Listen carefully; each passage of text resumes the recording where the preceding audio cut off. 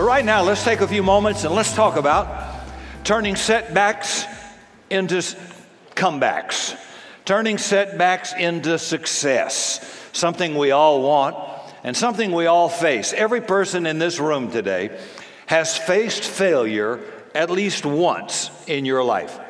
And one of the problems that I want to address is that usually when we have a failure, when we have a major tragedy or setback, we also not only have a broken dream, but we get broken desires. We just lose heart. Something kind of goes out of us. The helium in our balloon gets released.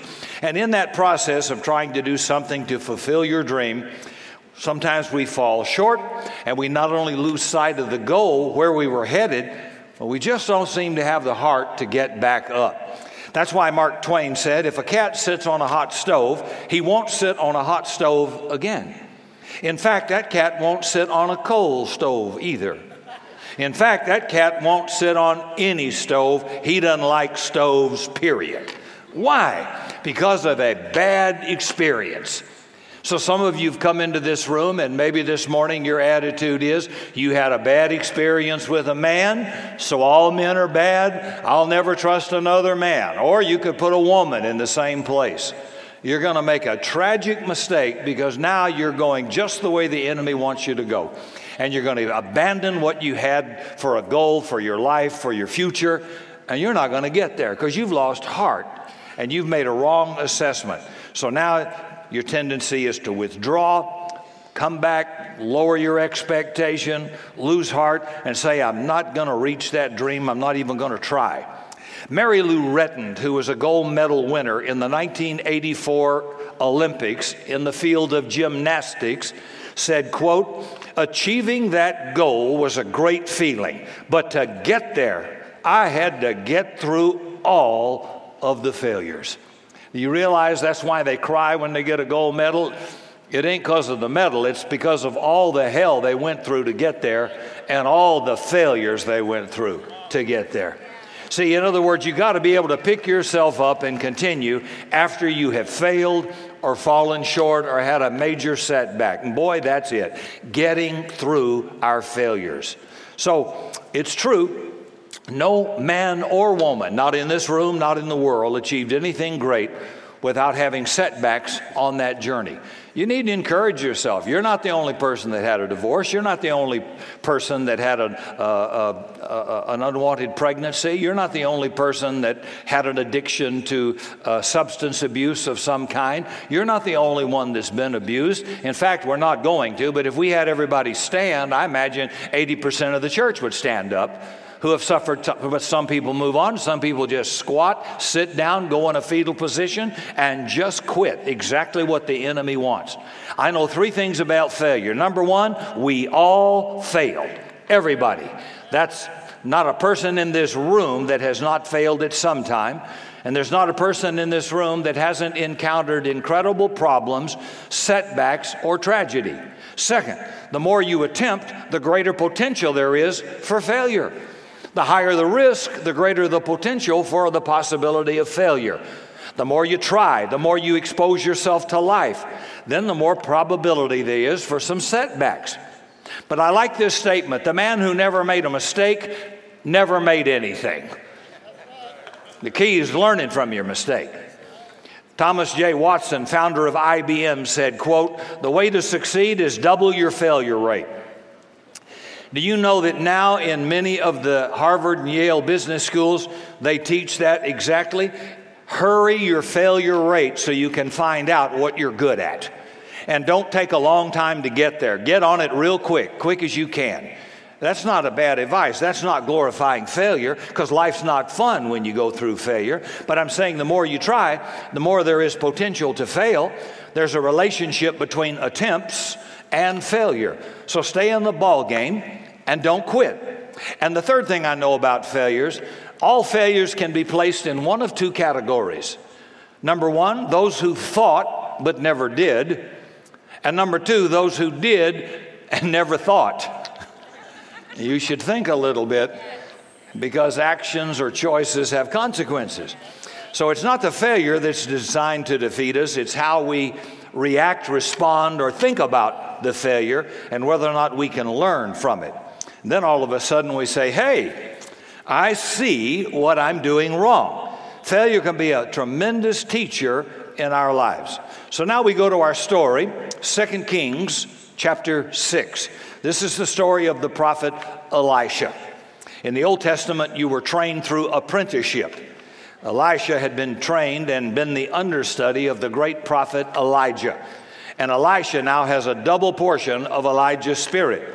So Elisha starts what is called the school of the prophet. I guess he's going to build a university. It got real large. They needed room to expand. So they went out by a wooded area near the Jordan River, and they started to chop down trees. And one of the boys lost his axe head as he was cutting the trees. It flew off the end of the axe handle into the Jordan River. So I pick it up in verse 1, 2 Kings 6.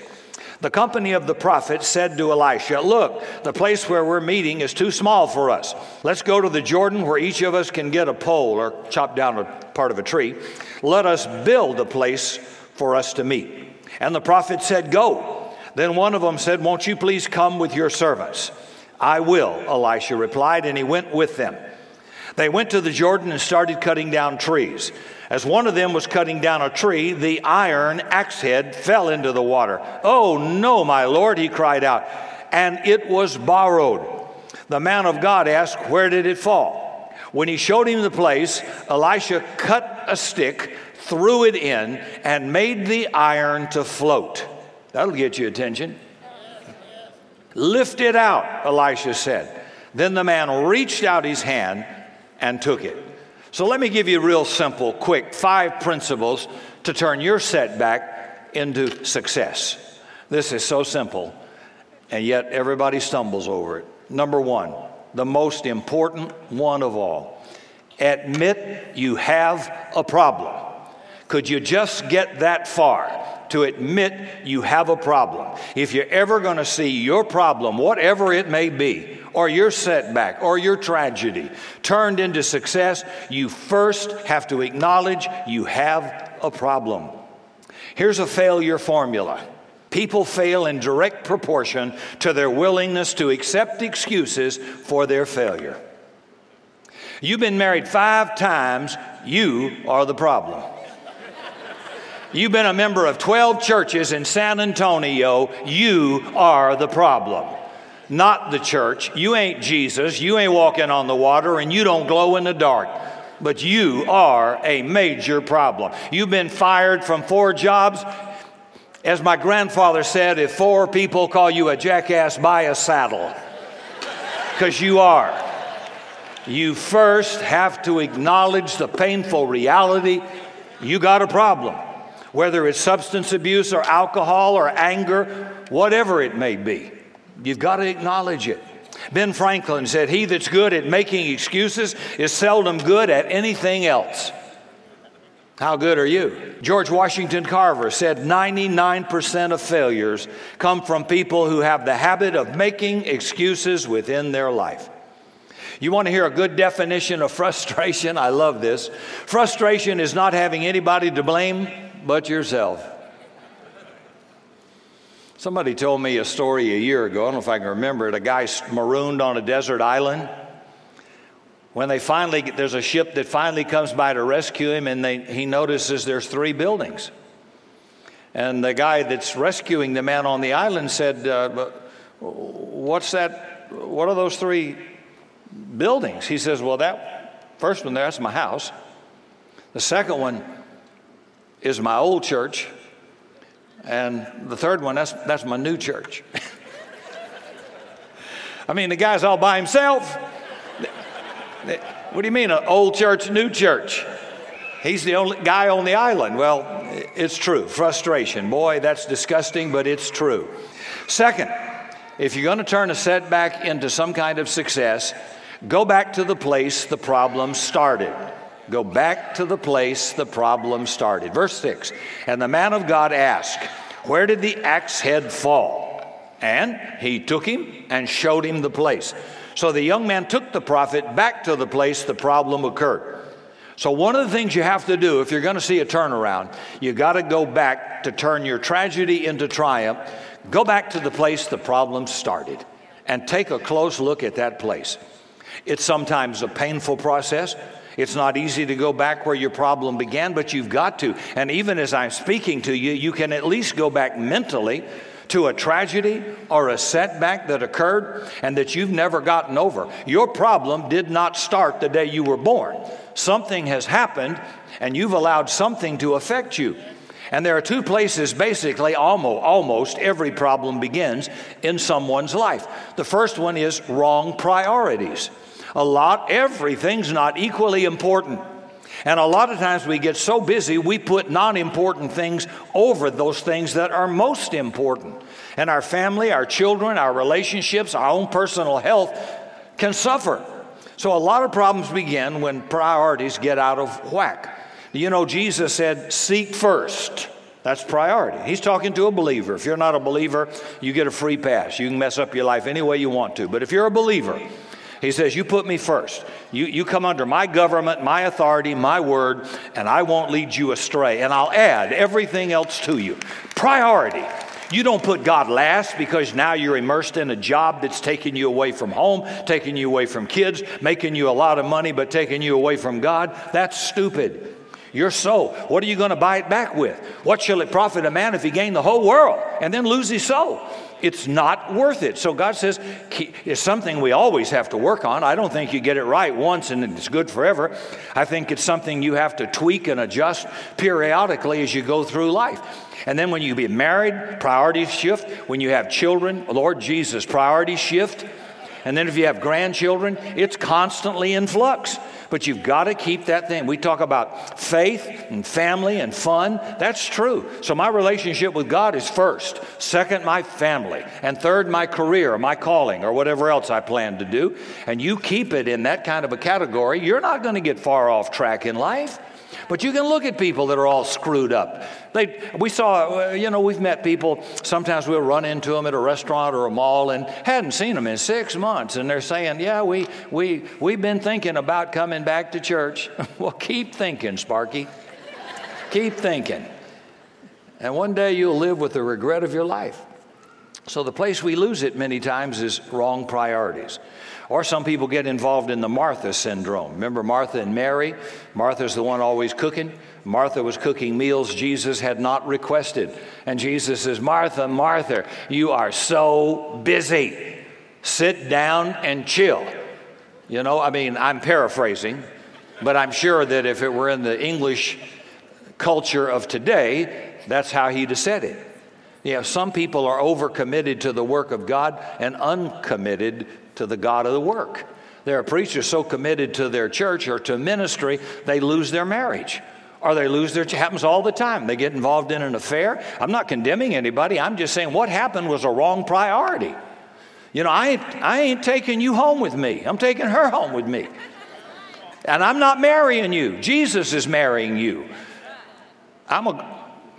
You're the bride of Christ. He's marrying you, not me. And a lot of preachers get those priorities wrong. The kids hate God and hate you because you neglected them. You put God in front of everything. That's not spiritual. That's stupid. When God calls you to be a father, a husband, a minister, or a roofer, whatever he calls you to be, duties don't conflict. God didn't say, well, now you're allowed because you're going to go in the ministry to screw up your marriage and screw up your children and screw up your life. So a lot of guys lose their health. They lose their marriage, they lose everything. Wrong priorities. So it's important, but it's not most important. So nothing's going to separate me from God. And then number two, nothing's going to separate me from my family. And number three, anything else can kind of fit in there.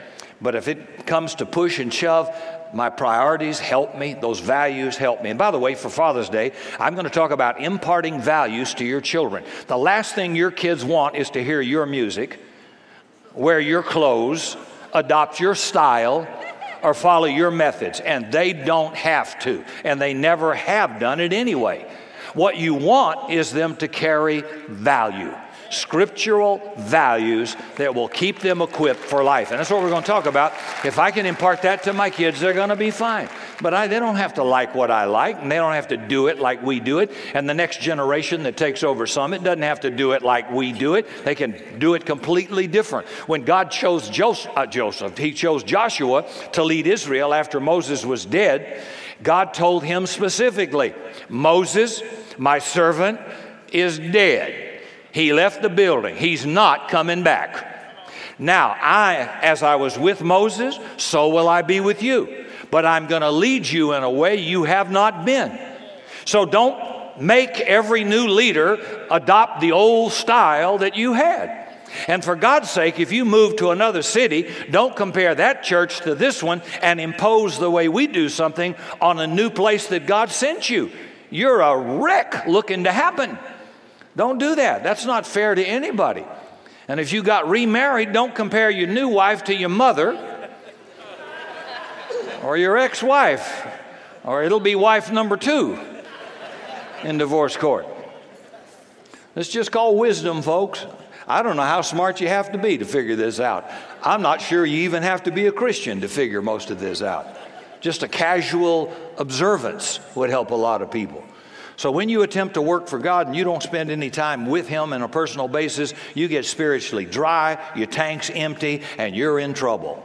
And then the other place is the place of wrong attitudes. Here's what I found about tragedy and setback. What really undermines us is not the problem, it's how we respond to the problem. Hebrews 12, verse 15 says, looking diligently, lest anybody fall short of the grace of God, lest a root of bitterness springs up causing trouble, and many are defiled by it. Take a look at the picture on the screen. Just a simple picture of a tree, and under the tree, the root of bitterness. And then look at the fruit it produces: slander, malice, anger, uncleanness, all kinds of. Now, we usually go after the fruit. Let's get rid of that habit you've got. Let's get rid of this bad attitude. That's not where you go. You go to the root. You kill that root, everything on that tree will die. So if you'll go to the root of the problem that's facing you, you will then kill all the bad fruit. That's every person that works in gardening knows that. So a wrong attitude lives way down deep, out of sight, inside all of us. It's like the root under the ground, the part you can't see. And a wrong attitude keeps us from being very effective in life, and certainly for God. And the reason is the sucker keeps springing up. It keeps coming back. And the very moment you don't want that bad attitude to pop out, boop, there it is. It pops right back out. It's triggered. And we say, oh, I didn't mean to say that. But can you see the problem was a root of bitterness, unhealed, unconfessed, deep down inside. Anger, jealousy, frustration, hurt. There was an attitude problem within you. And the good news is you're not born with a bad attitude or a good attitude. You choose your attitude. Good or bad, it's not what happens to me as much as what happens in me. Attitudes are infectious. I hope yours is worth catching. Hello. They ruin the atmosphere of an office. They can ruin the atmosphere of a team. Even in secular sports, you get one player with a bad attitude, it just ruins everything. Now, God didn't call you to be a grouch. God doesn't have any offices called grouch, hard to get along with. You can change. The great news is all of us can change. It's called transformation. Then number 3, third principle, apply the cross of Christ to the place of your failure, your hurt, your setback, your tragedy. When you go back where the problem started, when you go back to find the axe head, apply the cross of Christ to the situation. Verse 6, so he cut off a stick and threw it there where he lost the axe head. He put the wood on the place of the problem. Now that has typology application here. Only 2 times that happened in the Old Testament. Right here in our verse today in 2 Kings 6 and Exodus 15 verse 25, where Moses threw a tree into the bitter waters of Marah so Israel could drink, because when he threw the tree into the bitter waters, it made them sweet. wood was applied to the spot of the problem. And that wood or tree was a symbol of the cross of Jesus Christ, who was nailed on a tree for our transgressions. So let the cross of Jesus Christ be applied to your greatest tragedy and setback in your life. He can make the bitter place sweet. There can be healing and strength, recovery, restoration, and peace. And that is a fact, folks. The only reason some of us have a marriage today is because that wood of Christ Jesus has been applied to that marriage. If it weren't for Jesus, I can tell you right now, a whole lot of us wouldn't be sitting here with our spouses. And some of you aren't, so you need to listen up and apply that cross to that bitter place. I was thinking about how people respond to tragedy. They draw back, they get angry, they're mad at God, they quit life, they quit their dream, and they just curl in a fetal position and quit. But other people go right through tragedy and setback and become productive, healthy, happy people. I was thinking of Percy and Danelle Kimbrough last night in our service. The sad part of parents having to bury their child. It's not supposed to work that way, is it? Kids are supposed to bury the parents.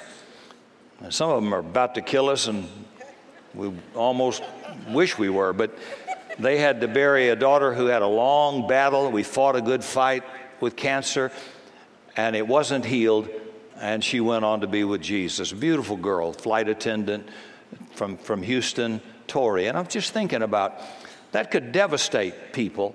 They drop out of church. Some who have gone through similar tragedies.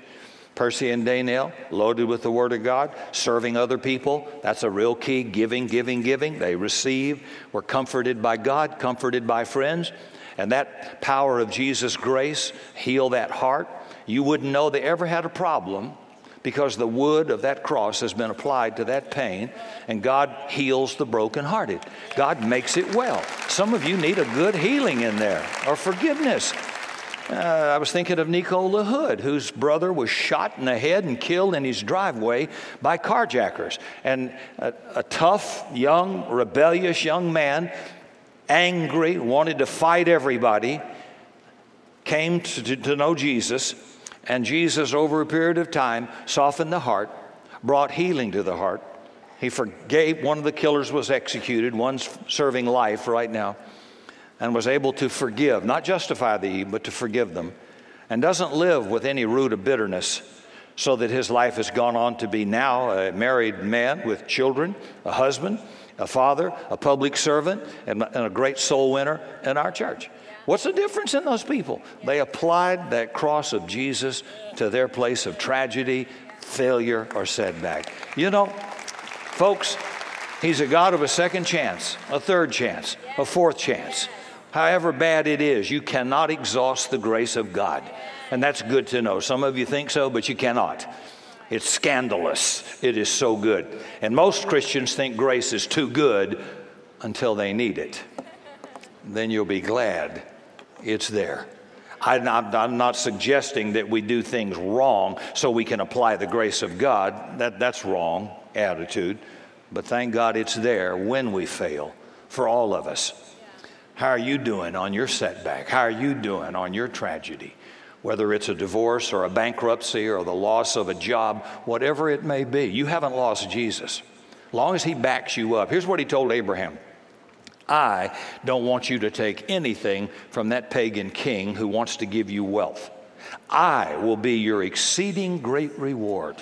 Think about that. Now, you got a choice. You want Bill Gates to be your reward, or you want God to be your reward. That's an easy choice for me to make. So as long as God's alive and breathing, I'm unstoppable in His sight, in His kingdom. No weapon formed against me can prosper. Oh, sure, it can hurt, can delay. Can't stop my purpose. That leaves you with a pretty, somebody did you wrong. Somebody got you fired. Somebody stole your money in some kind of a deal or something. People invested in Ponzi schemes and lost a lot of money or whatever. You didn't lose God.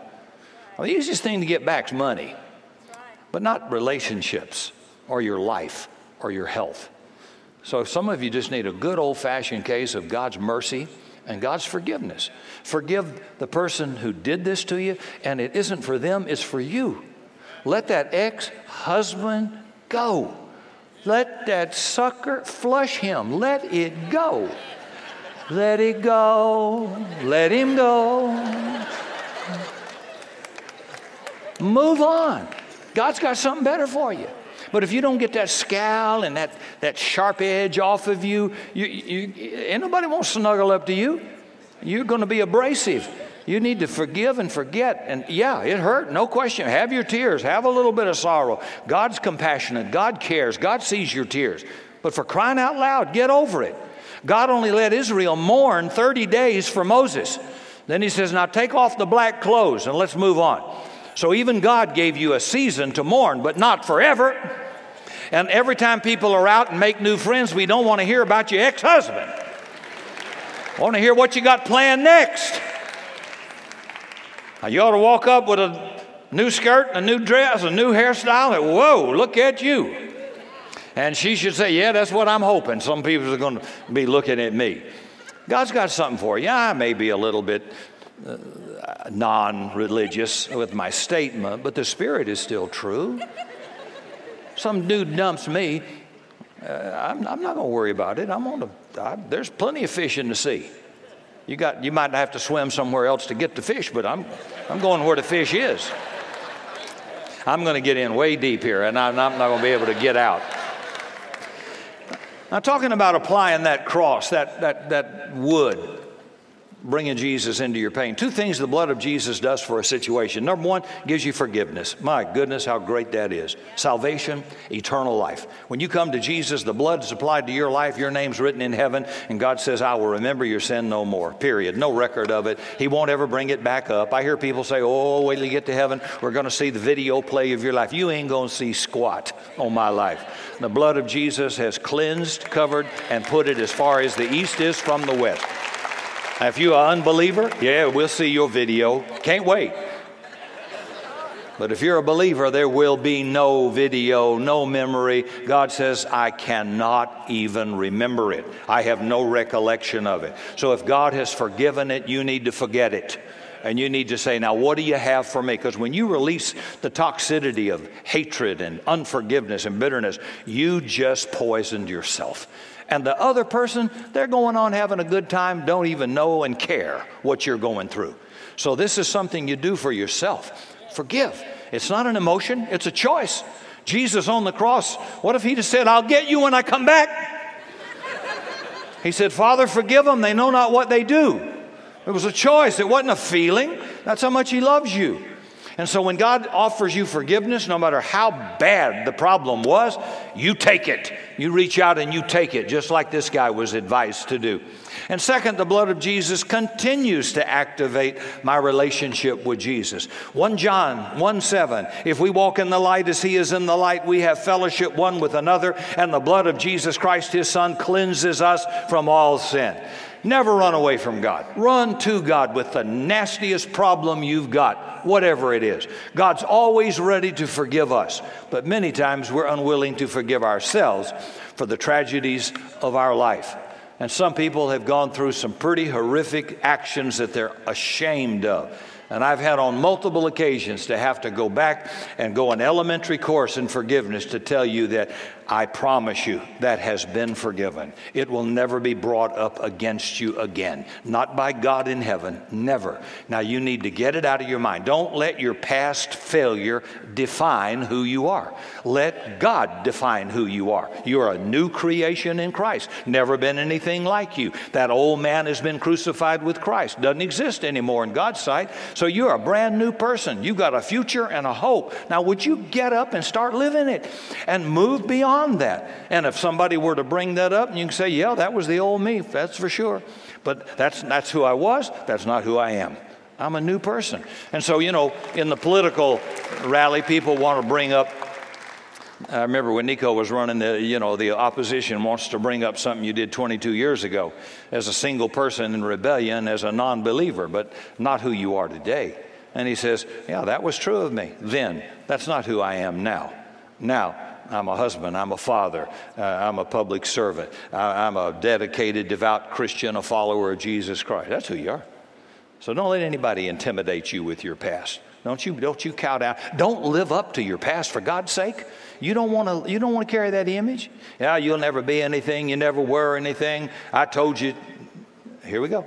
I'm not going to let my parents' curse or an ex-mate's curse define who I'm going to be. God says you are the righteousness of God. You're the apple of my eye. You are my beloved. I will never leave you. I will never forsake you. My mind's already a computer of what he said about me. So the enemy comes to accuse you, to cause you to lose heart, cause you to give up, say you're worthless, you'll never amount to anything. Well, God says not a chance that's going to happen. Number 4, expect a miracle from God. When you put the wood on the place of your tragedy or your failure, you expect God to do a miracle in your life. Verse 6, and he made the iron to float. You know, it's kind of interesting. Abraham was called the friend of God. Jacob was called prince with God. Moses spoke face to face with God. David was a man after God's own heart. And all these great heroes of the Bible I just read had 2 things in common. Number 1, they were all greatly used by God. And number 2, all of them failed God desperately. All of them fell short of God's expectation. David murdered, covered it up, and committed adultery. Moses killed an Egyptian. Abraham had to save his own life. Abraham said to a pagan king, oh, she's just my sister. You can have her, to save his own life. You can get his CDs on Home and Family out in the lobby.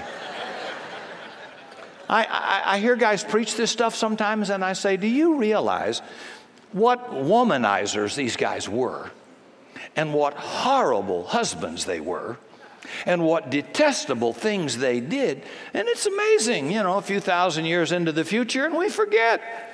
And we put them up on windows in the churches. I'd rather put a picture of my mother-in-law on the dash, not these guys. These are broken, fallen people just like you. But listen, here's the difference. Why are they remembered as great men? It wasn't their failure. It wasn't their tragedy. It was their personal responsibility for their failure. They all chose to repent, take full responsibility. David backed up and said, I am the man.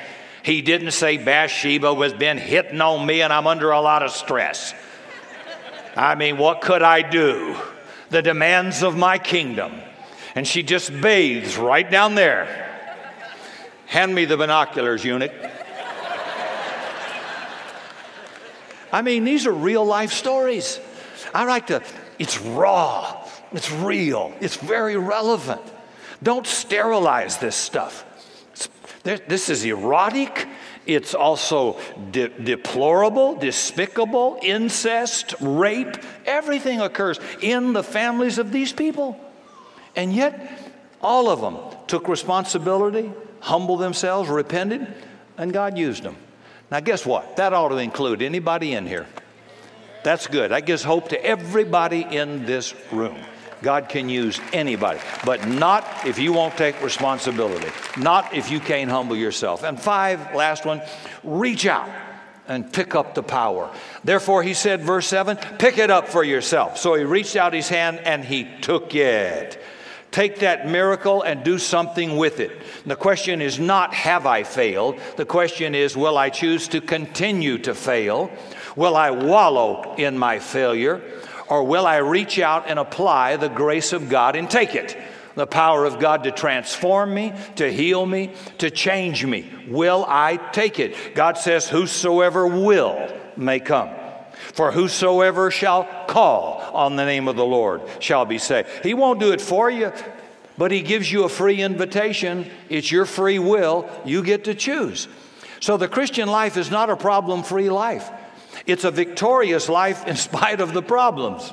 The Christian life is a life where you can have victory over your problems. In this world you shall have tribulation. Ain't that the truth? But be of good cheer. You don't have to take Prozac. I've overcome the world. And so nothing should be able to overcome you. In 1902, the Atlantic Monthly's poetry editor returned a batch of poems to a 28-year-old poet with this note: our magazine has no room for your poetry, and Robert Frost was rejected. In 1905, the University of Bjorn A PhD applicant flunked his dissertation when his mentor wrote these words, quote, "Your dissertation is not relevant." And Albert Einstein flunked. In 1894, an English teacher in Harrow, England, wrote on a 16-year-old's report card, "Your conspicuous lack of success." The kid, Winston Churchill. The opening day of the 1954 baseball season, the Cincinnati Reds played the Milwaukee Braves. Jim Greengrass was 4 for 4 that day as a rookie. All 4 trips to the plate, he hit a double every time. Sports journalists and headlines raved about this great rookie. And none of you have ever heard his name. There was another rookie on the Braves team, the same team. He was 0 for 5 that day, 5 times to the plate, no hits. He was Hank Aaron, greatest home run hitter ever. Jim Elliott, back in about 1952, was killed by the savage spears of the Auca Indians of Ecuador. His wife, Elizabeth Elliott, could have been filled with bitterness, sorrow, and hatred. She took her young daughter, went back to the same jungle, and took the gospel of Jesus Christ to the same Indians that killed her husbands and friends and converted the whole tribe. You can buy her books and read her story. But she saw those same Indians gloriously saved and brought into the kingdom of God. So it's not the tragedy that's the tragedy. It's how people respond to it. And some of you are just amazing. When you tell people what you've been through, they look at you and said, "Well, I just would never have thought that. I just can't believe that." Well, that's the power of God. That's the power of the cross. You know, you're not going to get that testimony out of bitterness and hatred and drugs and getting drunk. Go back to the place of your failure, your tragedy, your setback. What can you learn from it? What is it you need to learn from it? What is it that you say, "I'm not ever going to do that again"? Anybody been married over 20 years or 40 years? There are plenty of things you and I could sit down over coffee and say, "Won't ever do that again. Won't ever do that again. Won't ever say that again. Sat on that hot stove once, that's enough for me. I don't want to be sleeping single in a double bed. How about you?" No. So you get some wisdom, or you're gonna get something you wish you never had. And then after you get to this place, apply the cross of Christ to it. Learn from it. Turn that setback into success. Turn that tragedy into triumph. Or put your head down, suck your thumb, just say life is bitter, walk away lonely, sad, and empty. Leave church, leave God, leave your dream, and the choice is all yours.